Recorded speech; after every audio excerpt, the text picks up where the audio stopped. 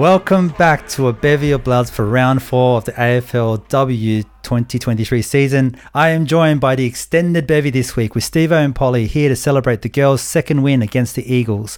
So fluff up those tail feathers and settle in for potentially, but hopefully, less biased yarn about all things to do with our beloved bloods. Sydney Swans!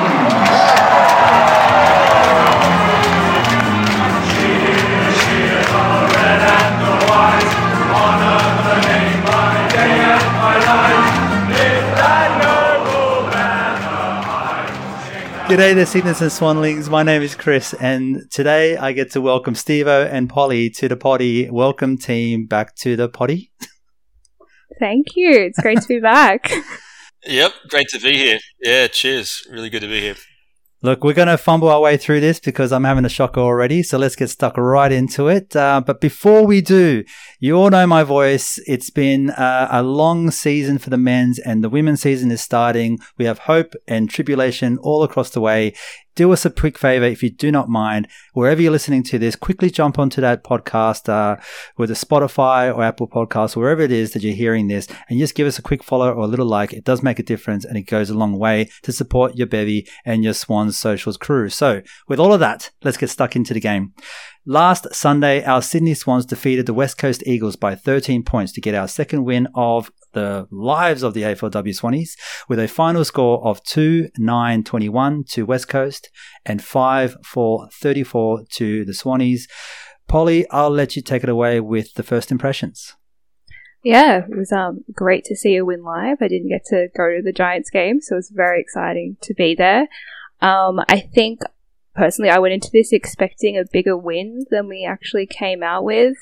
Obviously, West Coast are at the bottom of the table. I anticipated big things from the girls, and actually West Coast played really well, so I don't really know why they're at the bottom of the table. I don't know if they just really showed up against the girls, but no, it was a great game and a great Sunday down at Henson Park.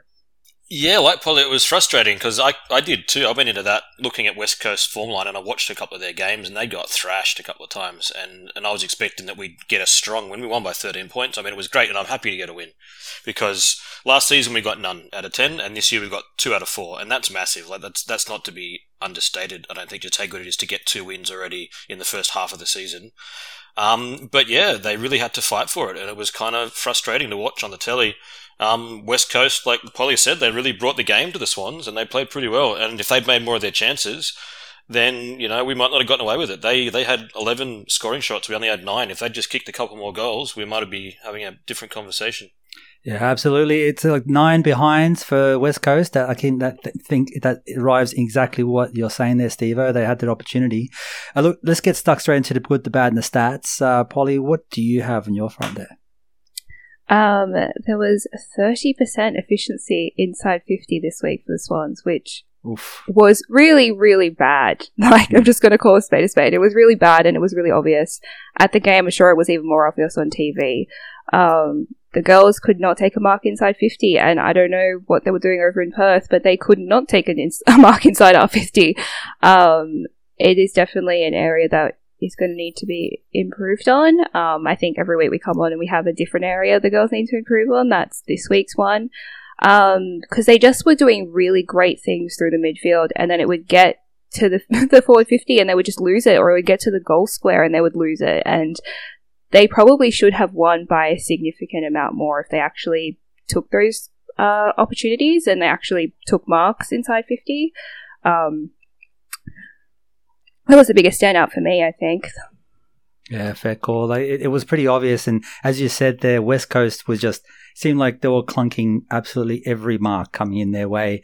It was quite frustrating. Steve-O, over to you, mate. Any stats that you saw that kind of told a bit of a tale? Yeah, I mean, first to follow on for that, then I've got another one in a sec, but it really did feel like watching it that every time we kicked it inside of 50, a West Coast player would mark the ball. And it's really good to be trying to hit those targets, and I like the fact that they're trying to hit up leads inside the forward 50, and then they're trying to identify marking targets. But sometimes if it's not working, maybe you've got to readjust. And if you aren't quite executing that skill, you've just got to maybe bang it a bit longer. We've got some strong players down there in the forward line. We've got Bella Smith was in there providing a really, really strong forward role. We've got really, really good ground level players, and maybe trying to lace out those targets wasn't quite working, and something else could have been done to try and stop them from just marking everything, because they were reading it. They knew what we were going to do. We were a little bit slow going in, and they just positioned themselves and they plucked it so many times. So that was frustrating to watch. We got away with it in the end, which was good. It didn't stop us getting away. And yeah, the other stat that drove me crazy was the free kicks. We gave away 28 free kicks, and we got 20. It was a high free kick game.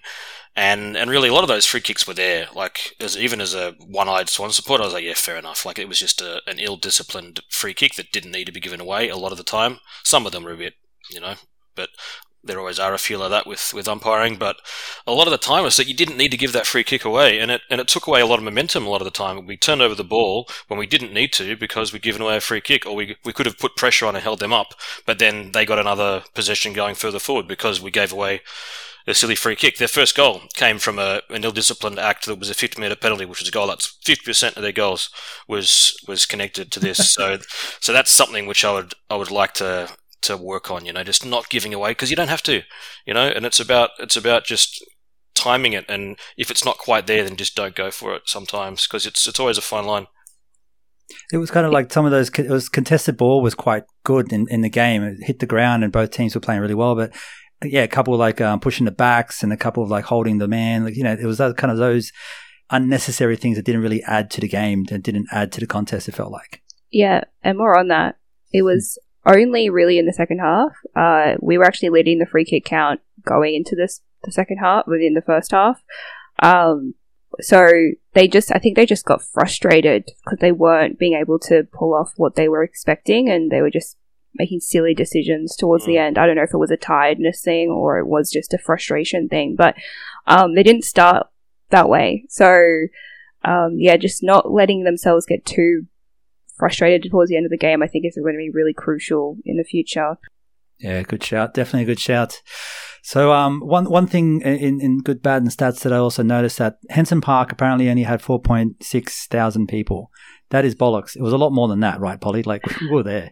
I really struggled to believe there was only that amount. There was no room on the hill. It looked like there was on TV. There wasn't. There was barely any room. People were still trying to get in at halftime. The queues were insane.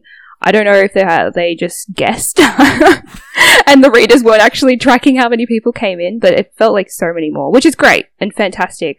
But you want it to actually reflect how many people are there when the AFLW are basing all of these future decisions on attendance. Yeah, 100%, especially when the Swan is in. I think part of it was that the reading of the tickets, it was such a bright day, reading the tickets in the sun seemed impossible. Like, I was the first, say 10, 15 people to come in, and we were sitting there, and she took like freaking 30 seconds to read my pass. And I said to her, I'm like, this is going to be a long day for you. Like, what's going on? And I was told by someone at the bar when I asked, I was just having a chat with someone at the bar. And she said, they didn't even read my ticket. They just let me go through. And I'm like, oh, okay. So they must have started doing that at some point. Just seeing your ticket is just fine to go through. So I don't think that's reflective of the numbers. And I'm with you, Polly. Like, we want the numbers to be up, right? Like, Steve-O, you know how much the AFL is probably paying attention, and they're not going to be doing a whole lot if the attendance is down. Yeah, and it's an excuse for someone who wants to deny something too, Yep. People will point to any metric they can think of to justify whatever they want to try and justify. And if they can show that crowd numbers are only marginally better than last year, then they'll point to that if they ever trying to not expand, like to not give more games, for example. Yeah, exactly. Which, a bit of news coming from the AFLW. We can talk about that a bit later as well, about the future of it. The other thing is that dogs at Henson Park, and now just for everyone out there, if you're not an Inner West person, or if you're not a Sydney person generally, the Inner West is basically known as the home of dogs. So you can take your dog into any cafe, any pub. It's basically, dogs are more friendly, more available, more places can go to dogs than you can with kids. All right, let's be honest. And Henson Park allows you to have your dog on the leash normally, but the AFL actually didn't allow that this time. So there was a bunch of people that turned up with their dog and then only to be pushed back and being sent home to be like, you can't take your dog in. And apparently this was required from the AFL and not from Henson Park itself.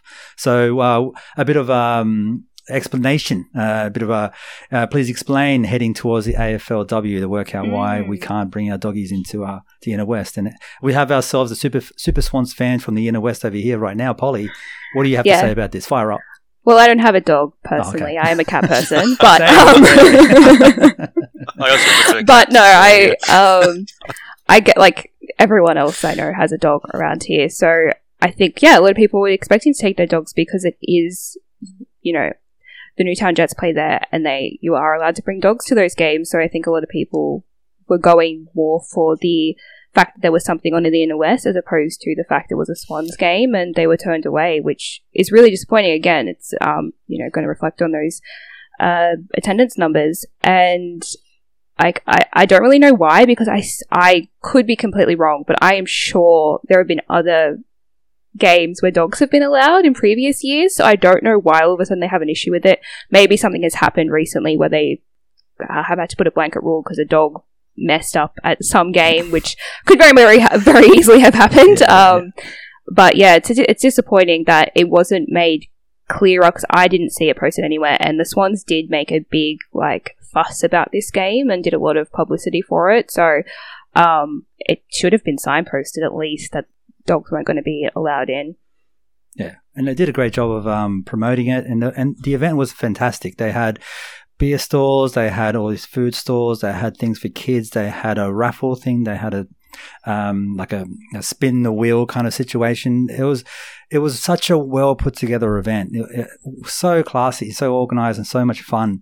It's just a shame that the attendance numbers not tracked properly, as we probably can suggest pretty comfortably. And the most inner west thing in the world, which is bringing your dog to absolutely everything you ever do in your entire life, wasn't also available. So that's quickly, a couple points there. Yes, of course. I'll just say I attended one of the Giants games that was at Henson Park last year, and I obviously attended the Swans game that was there last year, and the Swans actually put a lot of effort into making those games good.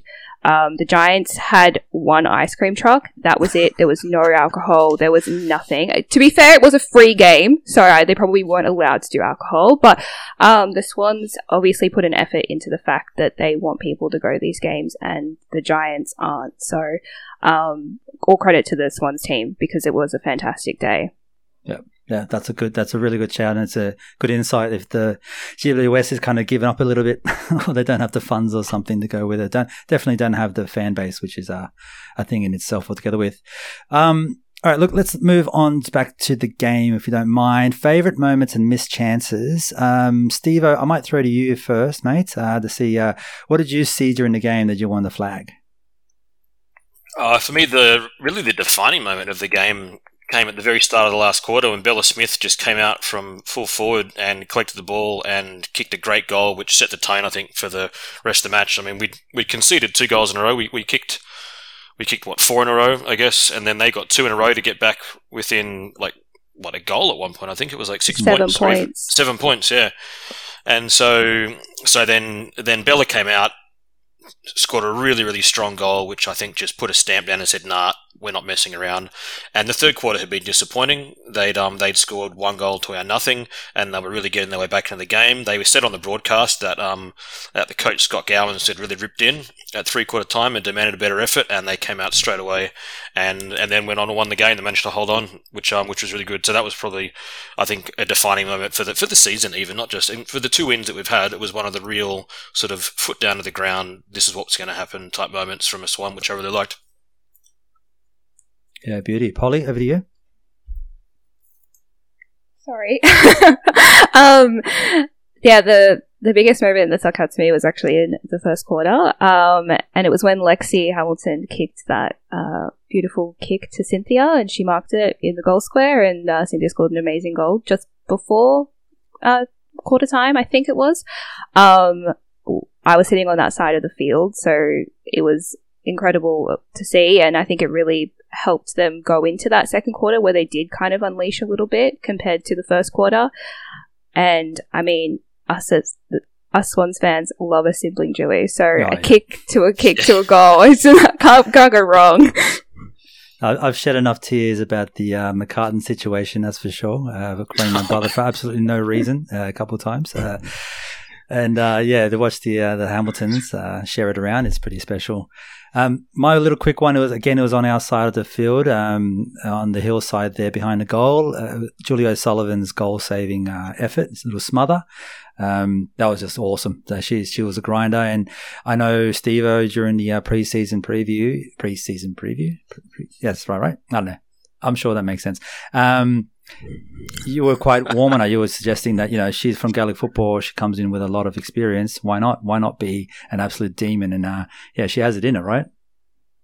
I mean, we knew nothing about any of these Irish players at the start of the year, save what we could read about them online, really. And some people might have watched some local Sydney footy last year.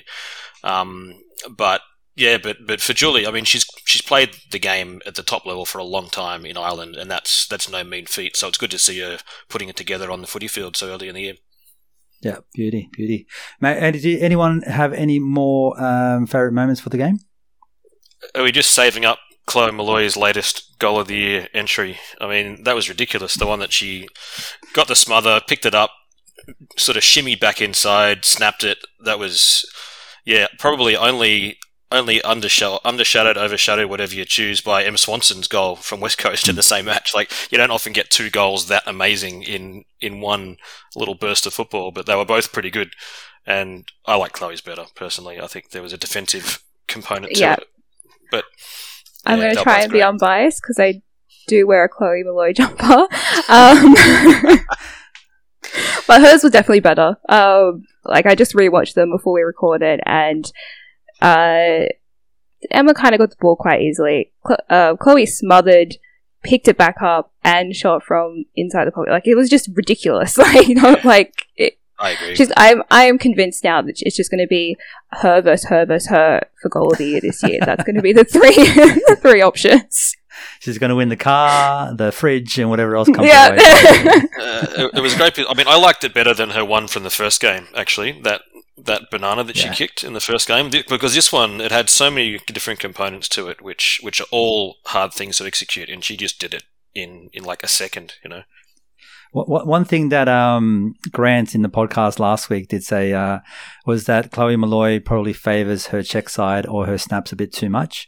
Now, I will point out, and a caveat, that he is a Brisbane Lions fan. So do we take anything that he says with any grain of salt at all, or are we willing to just throw him to the side? You tell me.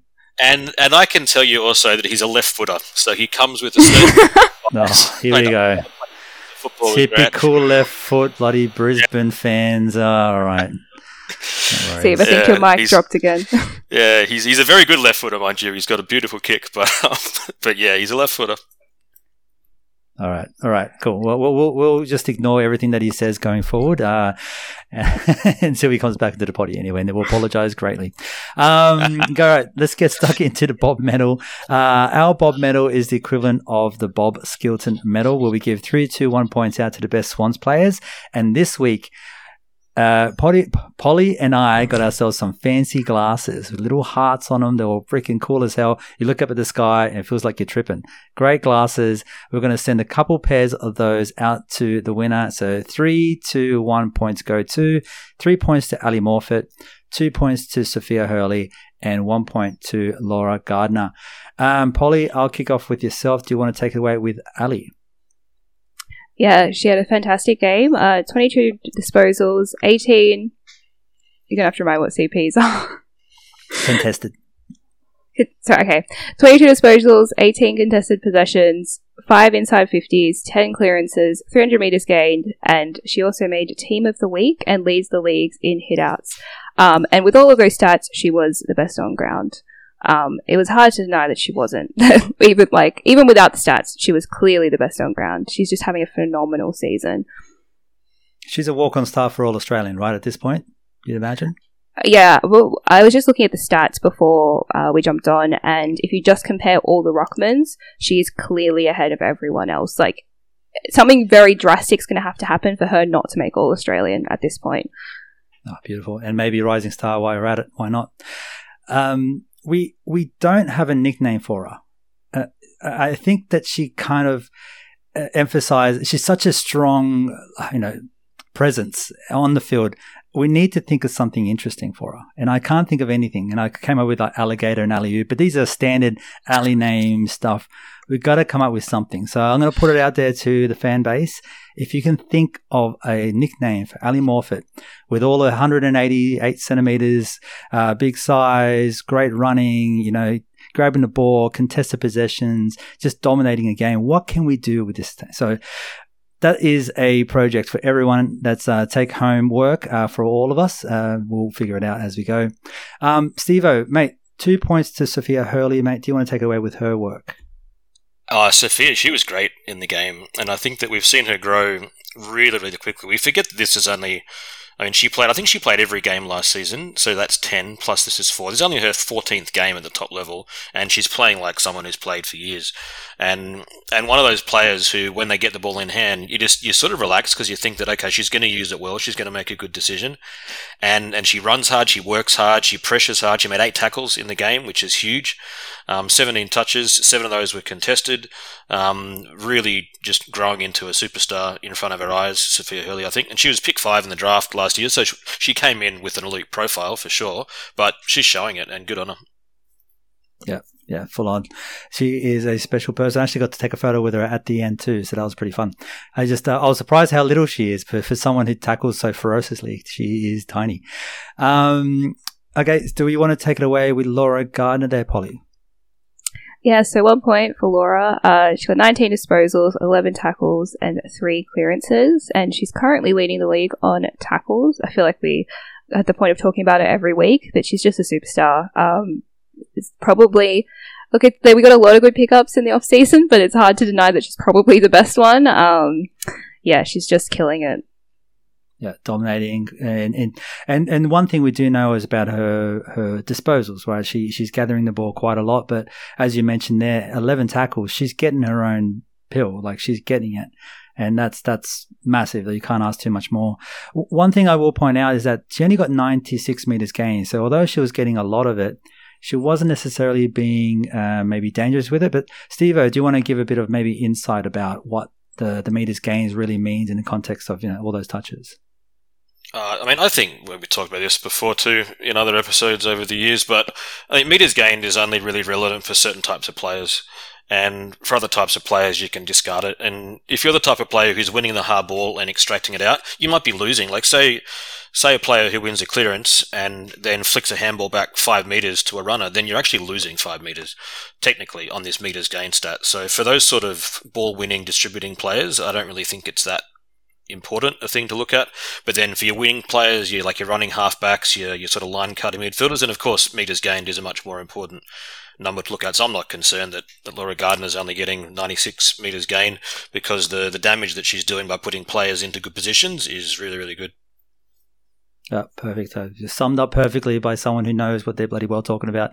Polly, I will throw it to you. We normally have it through honourable mentions, so it's people who maybe didn't get themselves a pair of glasses, or silly glasses with hearts on them that you can stare at the sun and be tripping out. But what you can do is get yourself a few names out there anyway. So, Polly, do you want to take it away with anyone that you saw that was a little unlucky not to get themselves a point? Yeah, I wanted to give a special shout out to Lucy McAvoy. I think this was her best game since coming to the Swans.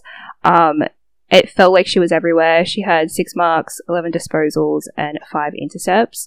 I feel like she hasn't really made a stamp for herself since moving over. She's a great captain, but she kind of gets bogged down in the back half.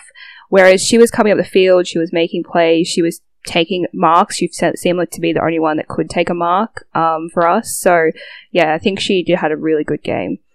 Yeah, beauty. And you're probably talking to Steve-O and myself, her 2 biggest fans at the moment. We're big fans of what she can do, how dangerous she can be in that back line, and how organised she is as well. Steve-O, do you want to take away with one of your honourable mentions? I'm going to throw in Brenna Tarrant again, not necessarily because of a stat sheet or anything like that, but this player knows when to take an important relieving mark in the last quarter in a game that's on the line. She did it multiple times in the first game, in the first win, and she took a really, really strong relieving mark in the back 50 in this game against West Coast. So for that, I think Brenna, that's the sort of defender you want. The one who does their job all day and then just does the right thing and pops up when you need them.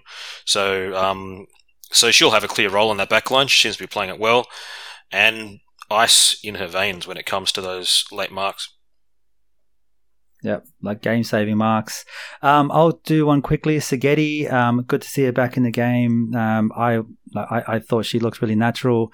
In terms of a stat sheet, she had 11 disposal, 100% efficiency, 6 marks. As Polly said, marks were a bit of a premium and have been in the Swans team for this year, and 3 tackles to go with it. So I feel that she had a really good little game, and I'd like to see her kind of tag on a couple more days, see how she goes. Polly, did you have anyone else you want to mention today? Yeah, another one of our Irish girls, Tanya Kennedy. She had another really great game. She's had 3 in a row, really. She's been a really good addition to the team. Great defender, great mover of the ball. Amazing. Don't have the stats in front of me, I can tell you from watching her, she had an amazing game, and it's good that she had such a good game on the Irish Player Appreciation Round. That's it. The Irish Player Appreciation Round was at full force. A big number of Irish fans out there too, so cheering pretty hard. I think there were a lot of friends of the girls, and that was pretty fun.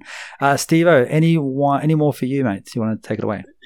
Yeah, I've got one more, and actually that just reminds me, I'd forgotten that. I was really happy that there was Irish flags covering some of the advertising banners from some of the big banks, so I got a real moment of joy out of that. Communist action over here. Yeah, that's it. A little bit of community resurgence. It was wonderful.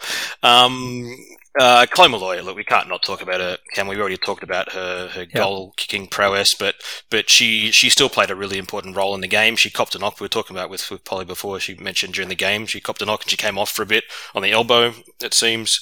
She got a bit of a hit, played out the game, didn't necessarily have her dominant match-winning best-on-ground performance, but she still got 13 touches, 8 contested, kicked 2 goals, 5 marks, some tackles, some clearances. Pretty solid effort from Chloe.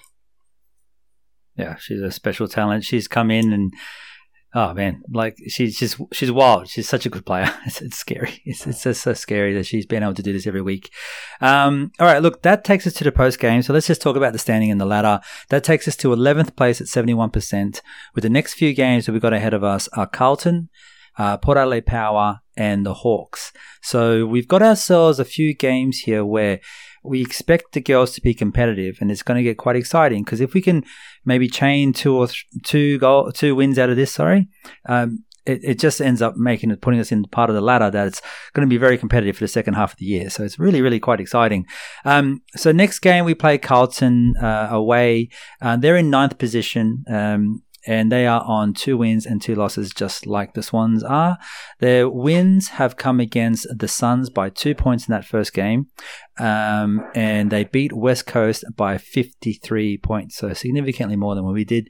But they did lose to the Roos by 60, so a good proper dropping by them, and lost to the Tigers last week by 7 points. So they're in the mix of things. They seem to be quite competitive and beating teams that they should, and sometimes they shouldn't. So yeah, a really interesting matchup we have for this week. Polly, MRO or injuries, anything to note from last week? Yeah, so Steve-O mentioned before, Chloe did take that knock in the last quarter. It was a ligament in her elbow, but the club is saying that it's not a worry. She'll be ready for this week, so that is good to hear. The other major injury is still Montana Ham. They're going to test later this week, so we'll see.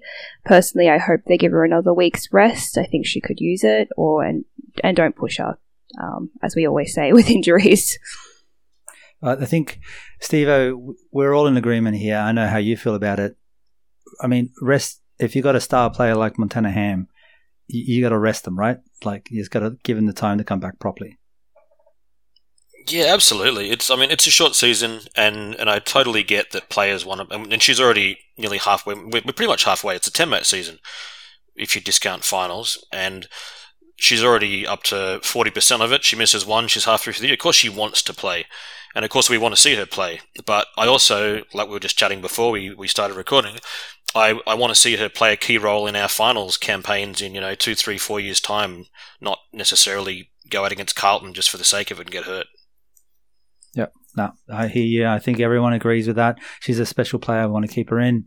It goes to team selections there. So for replacements, Steve-O, do you have any ideas of what we should do for replacements here?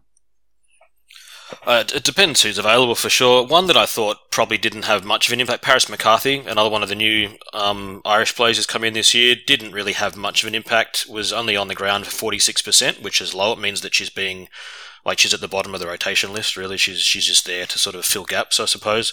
It wasn't really clear what her role in the game was. She only touched the ball a few times, and that big clanger where it seemed like just a lack of awareness, she marked the ball in the forward 50 and then moved to play on and got caught.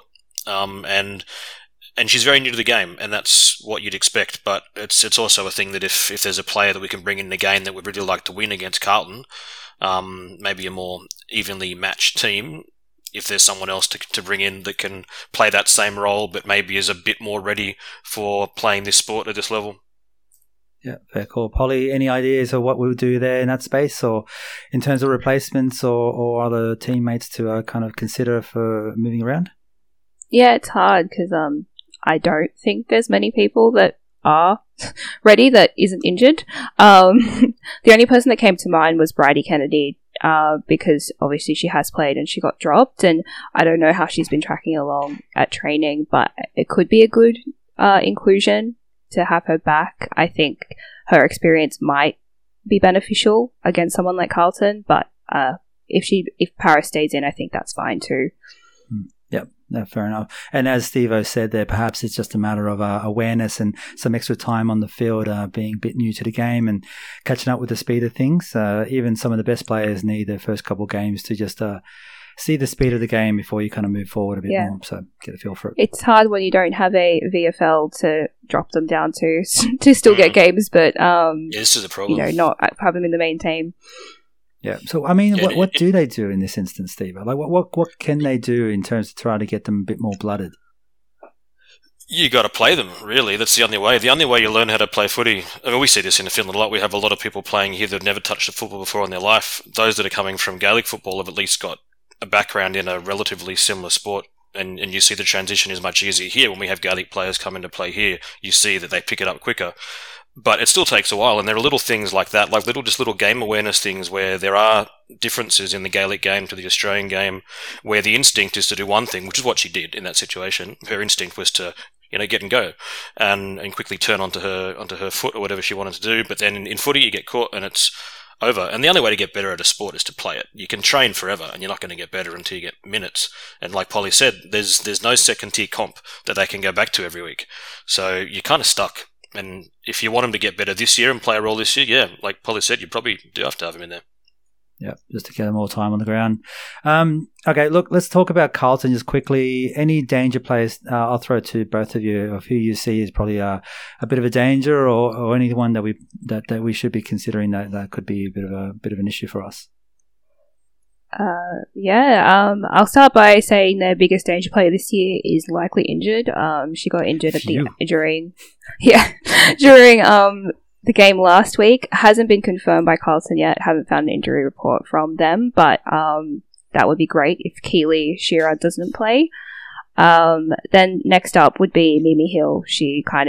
They both are pretty strong in similar areas. So, I love a tagger, so if Tanya can go to Mimi, that would be pretty amazing.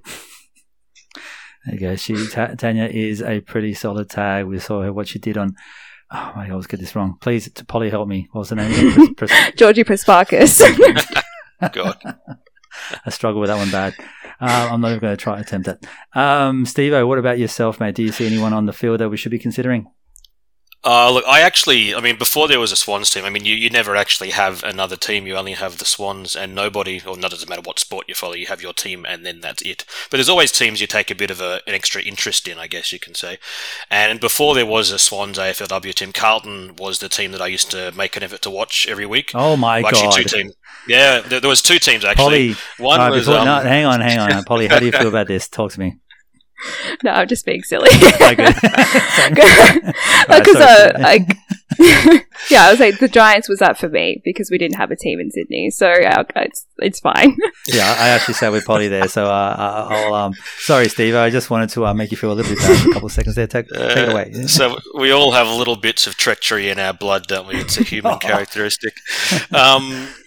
Anyway, so there was two teams that I used to follow. One was Carlton, and the other was Adelaide, because I loved Erin Phillips. Like, she's an amazing footballer to watch. Yeah. So I used to love watching Adelaide for that reason, and then Darcy Vesio was the thing that really got me interested in watching Carlton, because every single week they would just tear it up.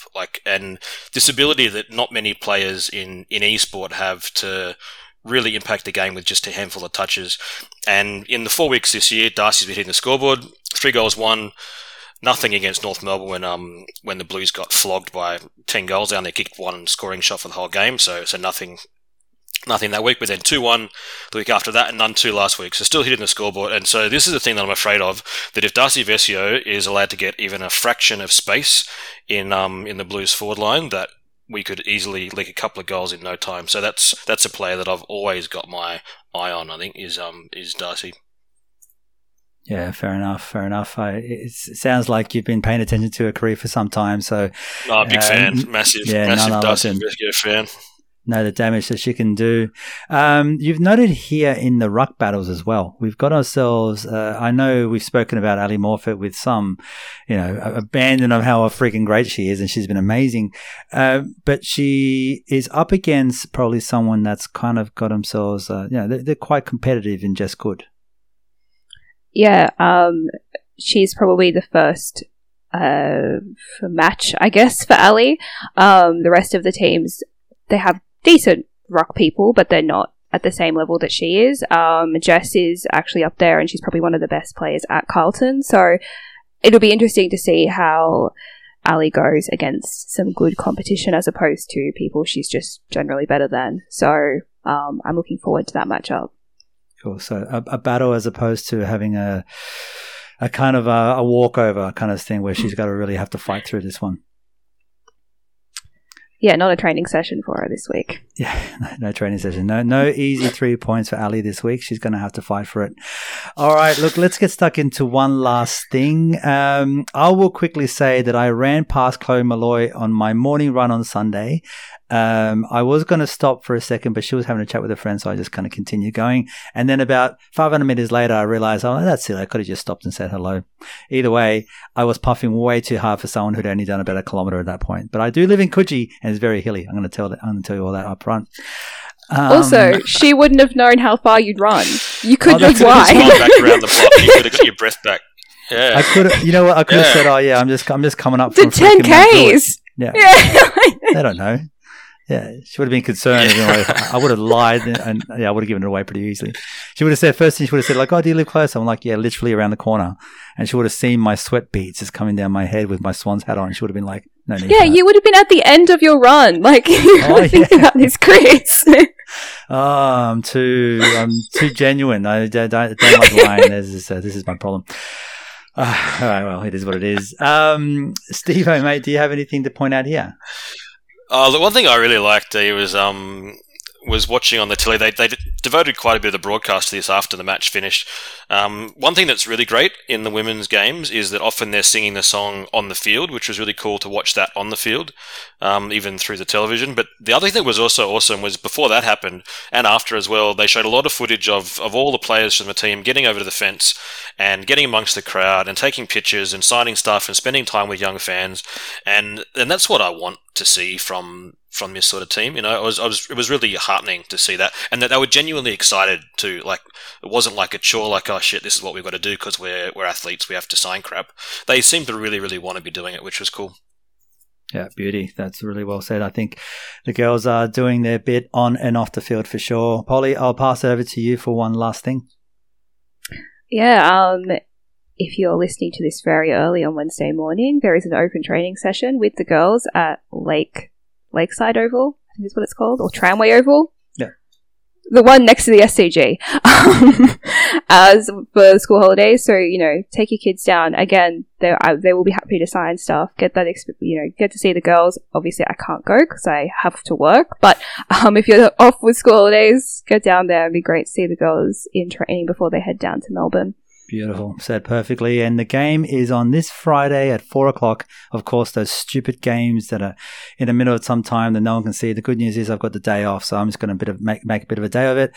I will be at the Tudor to watch the game, and I'm sure they're going to be placing it on, which would be fantastic down there in Redfern. Well, that brings us to the end of the episode. So, Polly and Steve-O, thank you so much for joining up today and for running the whole kit. That brings us to the end. We'll see you at Icon Park. Probably not, but either way, we'll see you at the pub probably to watch the game. But until then, up the Bloods and Can you Swannies!